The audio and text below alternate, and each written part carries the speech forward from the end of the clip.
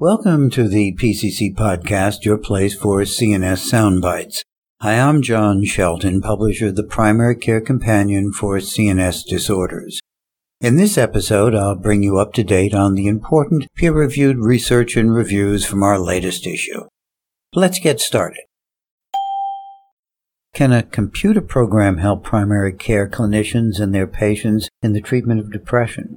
A review of 8 studies of computer-assisted cognitive behavior therapy found that computerized delivery of treatment is effective as long as a clinician offers a modest amount of support to users of the computer program. Attempts to have all of the treatment conducted by computer have been less successful. A typical treatment program using computer-assisted cognitive behavior therapy involves about 8 to 12 weeks of access to a computer program in addition to regularly scheduled brief support sessions with a clinician. Time spent with the clinician is usually less than 4 hours for the entire treatment, which is about 1/4 of the time spent with a clinician in standard cognitive behavior therapy. And the support session can often be done remotely via telephone or email. Thus, this new method of depression therapy can be convenient for patients while allowing clinicians the opportunity to treat more patients than is possible with conventional therapy. Other advantages of computer-assisted cognitive behavior therapy are reduced cost of treatment, built-in methods for measuring progress, and the ability to guide patients in positive directions. The prevalence of dementia-related behavioral symptoms, also known as neuropsychiatric symptoms, may be as high as 60% in people with Alzheimer's disease and other dementias living in community settings, and more than 80% in people living in nursing homes. Dementia-related behavioral symptoms have been shown to increase caregiver burden and lead to earlier nursing home placement.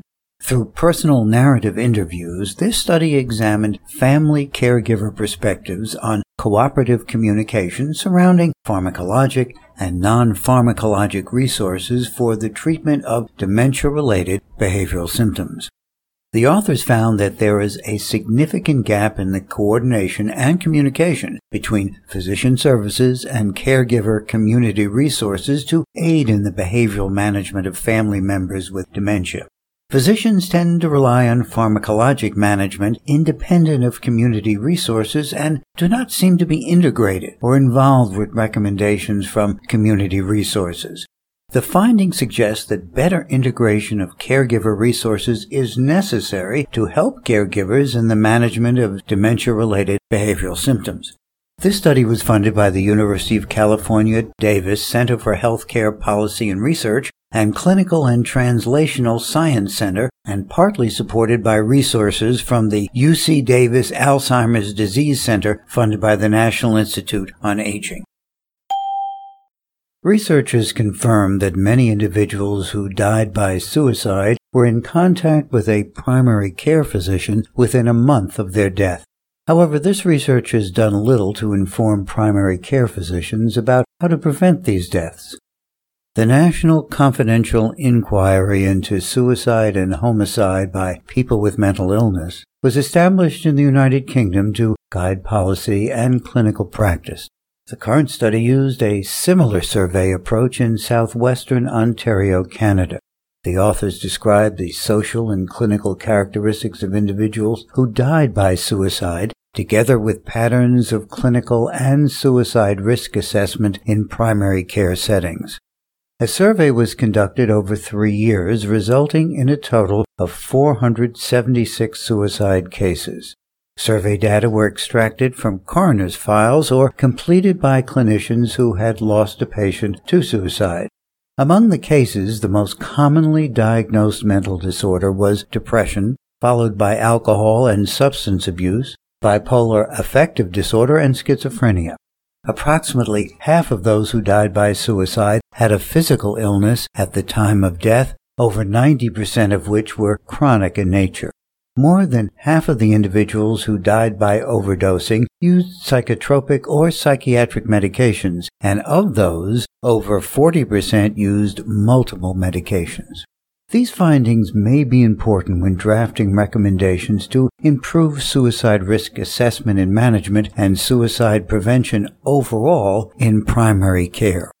This research was funded by the Ontario Mental Health Foundation and the Ministry of Health and Long-Term Care. Irritability in children is a common complaint and can be broadly classified as normal and developmental or abnormal, which may be episodic or non-episodic. Due to increased incidence of bipolar disorder diagnosis in children and concerns about inappropriate treatment, there is a need to determine how practitioners assess irritability. Thus, the authors of this study looked at how primary care versus specialist practitioners assess and treat school-aged children with irritability. Providers from family medicine, pediatrics, and psychiatry participated in interviews about the process they use to evaluate irritability. Overall, family medicine and pediatric practitioners were significantly less confident in their ability to evaluate mental health status, while child and adolescent psychiatry participants were supportive of having more initial triage and possible treatment at the primary care level, suggesting a need for more training about childhood irritability in the primary care setting. This article is based on a study funded by the Qualitative Research Initiative Award and a small grant from the Penn State College of Medicine. Authors from this study in Japan looked at patient records covering a 6-year span to find 12 patients with treatment-resistant bipolar disorder who had been treated with lamotrigine. In most cases, bipolar symptoms had resolved with the drug, but patients had to discontinue it because of unwanted side effects, like skin rash, even though manufacturer recommendations for dose titration had been followed. Since it was the only drug that seemed to resolve their bipolar symptoms, patients agreed to a re-challenge with lamotrigine, which was attempted using a lower and slower titration. In 9 of the cases, a positive outcome of lamotrigine re-challenge was observed. In all cases with initial skin rash, with very slow titration of lamotrigine, the re-challenge was successful with no recurrence of the rash. In the 3 cases for which lamotrigine was unsuccessful, lamotrigine was discontinued owing to liver dysfunction, oral dyskinesia, or action tremor. The present results suggest that lamotrigine re-challenge may be a viable option for treatment-resistant bipolar disorder. However, clinicians should consider the ethnicity of the patients because there may be different reactions of lamotrigine in other populations.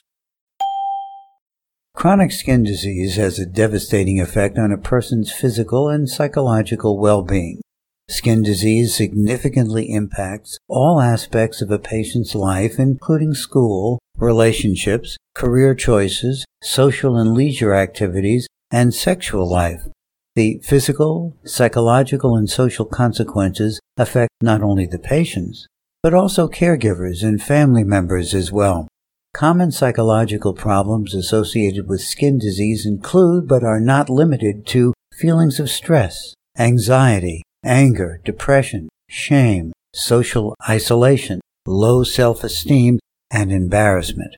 Besides psychopharmacology, multiple psychotherapeutic techniques have proved to be helpful in addressing the psychological sequelae of skin diseases.